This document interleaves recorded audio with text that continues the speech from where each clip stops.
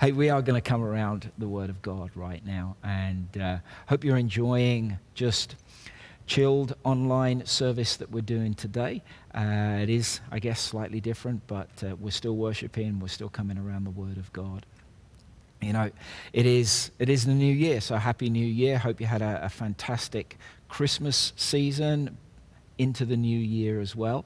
I've just got to mention as well, you know, when John used the word kick it over to Pastor John, I know it's been probably 3 weeks or so since England were kicked unceremoniously out of the World Cup, but I still get triggered by the word kick. So if you could just remember that in future, boys, that'd be great. But Happy New Year. We are about 10 and a half hours into the new year. And just, you know, thinking about what is the new year? Many people do New Year's resolutions to eat less chocolate. I'm not really sure that that's a great New Year's resolution. Probably one that he will commit to. So good that he's actually taking, you know, some responsibility and making reasonable goals. But not a great one to make a resolution around. But last year, 2002, we decided that we wanted to sell our house in the UK. Well, it had been sold, but we wanted to buy a house, put our roots down here in Canada as well. And you know, one of the big reasons was when I retire, I don't want to be homeless. So having something to live in is always a useful thing. But buying a house, to me, it's a lot less stressful here in Canada than it is in the UK, that's for sure. There's a lot more hoops to jump through, a lot more money to spend on different things over there as well. But it's very, very stressful. And we went through a whole heap of emotions as we began to sell our house in the UK. Many of you that know a bit of our story, earlier on in 2000 and I think 2000, I keep forgetting the date when we moved here. 2022 was it we moved? So 2021 we put our house on the market. Things fell through, and it was such an emotional roller coaster. And you know, we got to the stage where it was like, will this ever happen? And it wasn't till the day that Imani and I were already in the country here in Canada, but Dee and Judah got on the plane. We had a firm offer. People wanted to buy the house. And it was like, whoa, what on earth? But everything seemed to fall to pieces at certain stages. And to be honest, it felt like at times that we'd written it off. You know, you reach the highs of getting an offer and then the lows of it falling through. And we could have actually written off the hope of buying a house here because of the circumstances that we were facing back in the UK. And it reminded me of a song Natasha Bedingfield sung many, many years ago. And it says this: I am unwritten, can't read my mind, I'm undefined. I'm just beginning, the pen's in my hand, ending unplanned. Staring at the blank page before you, open up the dirty window, let the sun illuminate the words that you could not find. You see, as we are at the outset of this new year, the reality is the journey is unwritten. The year is unwritten for all of us. If you were writing a letter, if I was writing a letter at the end of 2023, what do you think you would be writing over the year? How would you think that the year had unfolded?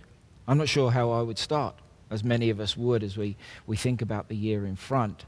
But how would you write the year looking back over the year?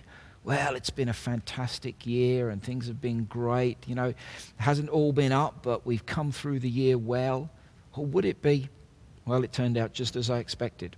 It was a disaster. You see, we write different things over the year because some of us have already made up our minds how the year is going to be. And we are just 10, 11 hours into the year. And we've already made up our minds, this is what the year is going to be like. Because 2022 was a disaster, or 2022, it was so difficult for us. And to be honest, I've got to say, 2022 for us was a really tough year. But am I going to write that over 2023? Because I just look back and think, well, it's going to be exactly the same. But the year is unwritten. And I want to, I guess, challenge us or ask us, have we written 2023? Have we written off 2023 already? Have we written ourselves off in it? Or have we written some things off? Have we written off a relationship because of past experiences within the year? Or maybe because of mistakes, or even because of your age? Maybe you've written off your finances because of the debt that you're facing right at this moment. Maybe for some of you, one or two of you, you might have written off life change because of a criminal past. Maybe because your age, you've written off your ministry. I'm too young, I'm too old, I've got too much going on, and you've already written your ministry of 2023 off. What about writing off a fractured relationship with your child or your spouse or your parents because of the things that have happened, and you've written that off already? And I would say we can become distracted and lose focus because of what we write into our year. And I want us to think about that at the very beginning of your year. As we begin the pages of this year, the question to all of us, the question to myself, but to all of us is not what is our New Year's resolution, but what's our focus? Is it our family? Is it employment? Is it our studies? Is it our church? Is it education? You see, all of these are actually really, really good things to have some focus. But they shouldn't be the primary focus of the year as we think about and as we begin to write into 2023. What will we pursue and what will we focus on this year? Because the wrong focus can have devastating consequences. You know, the old saying, you've climbed the ladder of success, but you found it's against the wrong wall. See, the wrong focus can bring some really devastating things throughout the year. The more we focus on ourselves, the more problems we have. And, you know, we are told, yes, we've got to have some focus on ourselves and have some time for ourselves. And that's not wrong. But if our sole focus is ourselves, then we're going to have a problem. Focus on the wrong thing, and we end up in the wrong place. Quite a few years, many years, I've got to say. Many years ago, I was offered a job, and it was my dream job to work in a water ski school. And I was offered the job to work in, at that time, a ski school that was the best ski school, water ski school in Europe. And my boss was the current at the time British water ski coach. So I was offered this job to work there, and it was my dream job. But the problem was that I was focusing on the wrong thing. And it actually, for me at the time as a young guy, led me down a dark path and actually led me well away from Jesus. I saw this quote from Lily Allen, who still is a singer, a songwriter, and she says this: I feel like when I was growing up and dreaming of being a pop star, it was in the days of Britpop when things felt authentic and I can't say this word, anarchic, and people were taking drugs and having a lot of fun and having sex. It wasn't fake, it was real. So excuse me if I found out it was a bit disappointing when I arrived and it was a bunch of sterile, Botoxed idiots that stank of desperation. You see, from where she was as a young person, seeing the stuff that was in front of her, it felt so authentic, so real. But in reality, things didn't get worse. It was the problem that she had was that she had the wrong view of what others were doing. And when she got there herself and tried it, she found it was shallow, unsatisfying as everyone else did.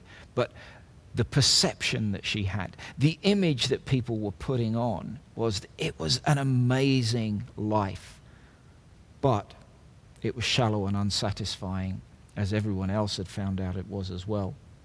Focus on the wrong things and it will choke the life out of you. Jesus tells a parable And I'm not going to read the whole parable here, just one verse, and many of you will have heard this parable before, the parable of the sower, or the parable of the seed. And the sower goes out and sows seed on different grounds. And Luke 8 verse 14 says this: "The seed fell among thorns for those who hear. But as they go on their way, they are choked by life's worries, riches, and pleasures, and they do not mature." You see, Jesus was saying, even though some people take in the seed of the Word of God, there's so many distractions, so many wrong focuses that they begin to focus on the other things of life. And that chokes the life of the Word of God. And people can come to Christ and they take their eyes off of Him and they walk away from Him. So what's the right focus? Philippians 3, 7-14 says this: "But whatever was to my profit, I now consider loss for the sake of Christ. What is more, I consider everything a loss compared to the surpassing greatness of knowing Christ Jesus my Lord, for whose sake I have lost all things. I consider them rubbish, that I may gain Christ and be found in Him, not having a righteousness of my own that comes from the law, but that which is through faith in Christ, the righteousness that comes from God and is by faith. I want to know Christ and the power of His resurrection and the fellowship of sharing in His sufferings, becoming like Him in His death, and so somehow to attain to the resurrection from the dead. Not that I've already obtained this or have already been made perfect, but I press on to take hold of that for which Christ Jesus took hold of me. Brothers, I do not consider myself yet to have taken hold of it, but one thing I do, forgetting what is behind and straining toward what is ahead." Natasha wrote the words, "reaching for something in the distance." Paul used stronger words, pressing on, laying hold, not yet apprehended, reaching toward, pressing toward. All of these active, moving forward phrases, all action words, to press on, to take hold, to strain forward. You see, in saying that, Paul was also saying that everything that he'd accomplished in the past, everything that he'd taken hold of in the past, all of his advantages, he realized that it was worthless because he'd had his eyes on the wrong thing. He climbed the ladder of Jewish and Pharisee success, but the ladder was actually propped against the wrong wall. And what he's saying in these moments is, from this moment, from this time, from this encounter with Jesus, my eyes are going to be on Jesus. In my success, in my hardships, in my failures, when life is easy, my eyes are still going to be on Jesus.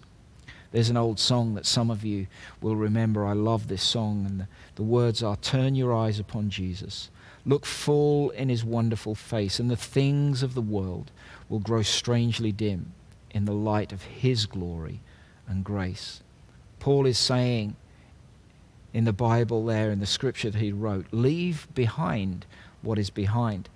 And that can be difficult when it's your failures or whether it's your successes. Sometimes both of them can actually be hard to leave in the past. But Paul is saying we need to leave them behind as we press forward. You can't hold on to what is the past and strain forward for the future. So what is our focus? The storm or the one who walks through the storm with us? See, Peter, in the account of Peter walking on the water, was an incredible story. It says that he took his eyes off Jesus. He began to look around at the circumstances, took his eyes off Jesus, and began to sink. The more we focus on Jesus, the more our problems and our circumstances are put into the right perspective. They don't disappear. The storm didn't stop till Peter actually got back in the boat. But the storm and the circumstances of our life are actually put into the right perspective when we keep our focus on Jesus. Hebrews 12, verse 1 and 2. Therefore, since we are surrounded by such a great cloud of witnesses, Let us throw off everything that hinders and the sin that so easily entangles, and let us run with perseverance the race marked out for us. Here's the bit. Let us fix our eyes on Jesus, the author and perfecter of our faith, who for the joy set before him endured the cross, scorning its shame, and sat down at the right hand of the throne of God. What are we so worried about this coming year? When here it says that Jesus is the author and the perfecter of our faith. He's the one that's writing the story. He's the one that walks through the storm with us. He's the author and the finisher. And as we know him, we become more like him. So how do we become more like him? In Ephesians 4, in the Message version, 11 to 13, it says this. He handed out gifts of apostle, prophet, evangelist, and pastor-teacher to train Christians in skilled servant work, working within Christ's body, the church, until we're all moving rhythmically and easily with each other, efficient and graceful in response to God's Son, fully mature adults, fully developed within and without, fully alive like Christ. It says that there is servant work within the body. We work together for a mission. We're called for a purpose. You see, church isn't just an event. It isn't a meeting that we go along to, a program that we're involved in, even a small group that we attend. It's a community that forms us into the image of Christ. Rick Warren, who is an incredible American, or still is an incredible pastor in the US, said this: Jesus did not die on the cross so that we could live comfortable, well-adjusted lives. His purpose is far deeper. He wants to make us like himself before he takes us to heaven. This is our greatest privilege, our immediate responsibility, and our ultimate destiny. You see, we become like Christ as we work together, and sometimes it's working out the difficult issues of life within ourselves. We see people that we don't get along with, yet we work alongside them within the church community. We don't walk away from that. God has often called us into that person's life to work out the issues in our own life, to rub off on each other, to become more like Jesus. And so we become more like Jesus. We get to know him as we do servant work within the body. We also know Christ through his word, reading, not just to get through, and I do reading plans. I'm involved in, at the moment, reading the Bible through a year. But we don't just read the Bible to tick off the little boxes on our YouVersion reading plan. We read the Bible to become more like Jesus, to know Jesus and to become more like him through his word. We also know Christ through his people. One of the problems is that when we look at people, we don't look for Jesus in them. We look for the problems in them. And we often see them, or we always see them. But what I would, reminded of is Paul said to Timothy to imitate him, to imitate Paul as he imitated Christ. And I'm sure that Paul had problems in his life that Timothy shouldn't be imitating. But Paul is saying, look for Christ in me. Look for the Jesus in me that you see in me. Maybe ignore some of the other stuff, but look for the Jesus that you see and imitate that in me. See, the problem is that for my role as the pastor, if you follow the John in me, you're probably going to be disappointed. But if you follow the Christ in me, you won't be. So this year actually is unwritten for all of us. This year, one of the things that I want us to commit to writing over our year is to keep our eyes on Jesus. And as we keep our eyes on Jesus as a community, I fully believe, and I have faith to believe, that people with mental health problems will be able to begin to live in wholeness, health, and freedom. Does it mean everything will disappear? No. There is a process that we become more like Jesus. We'll see those that want to be married will find themselves becoming the right partner rather than just waiting for the right partner. We'll see family relationships restored. We'll see addictions healed. We'll see peace where there's been anxiety and depression. Earlier on, we sung and declared that Jesus is our waymaker, miracle worker, promise keeper, and light in the darkness. Do we believe it? Is it just a song that we sing and then we move on to the next thing? Or is that what we're writing over our year? Is that our declaration over this year? You see, when we write Jesus over our year and allow him to write our year, we're not dismissing the difficulties. We're not saying bad things don't happen to good people. We are saying he has more power than our circumstances, than our difficulties, than our ill health, than our debt. We're putting Jesus in the right place. We're saying, like the Apostle Paul did, my grace, his grace is sufficient for us. Yes, we've got plans, we've got events scheduled, but the story of the year, the narrative of the year is still to be played out. It will only be played out well if we keep Jesus as our primary focus. We have all the other things, our work, our family, but Jesus has to be the center, our focus, our primary focus for this year. As a pastor and as, I guess, a neighbor, a friend, I don't want to introduce people to church and have nicely run services or poverty-releasing programs. I want people to meet Jesus, the life changer, the way maker, the miracle worker, the promise keeper. I don't want to write off my year because of what happened last year. See, I want to write the name of Jesus over our families, over our needs, over our mental health issues, over our addictions. We write the name of Jesus. I want the author and finisher of our faith to write over our year. Let's pray. Father God, I thank you for your word. I thank you that as we stand at the outset of this year, a year still written, but you know the beginning, the end, and even the middle of this year. And God, I pray that we would call you into every moment of our lives, into every issue, into all our triumphs and all our tragedies. And we thank you that you are the author and the perfecter of our faith, our relationship with you. Amen. You know, as we do in the room, I want to put out a challenge to people that have maybe never made a decision to follow Jesus. There's going to be something on the app, the app that you're able to say, put my hand up, or I want to follow Jesus, whatever it says this time.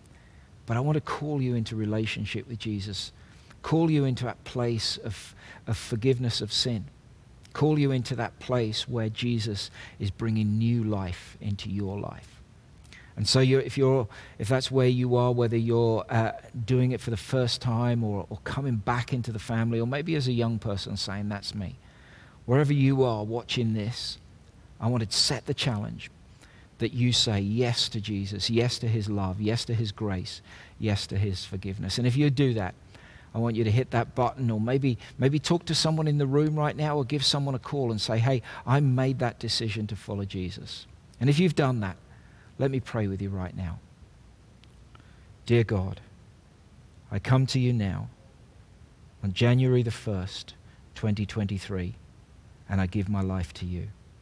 At the very outset of this year, I want you to write over my year, and I want to write your name over my year.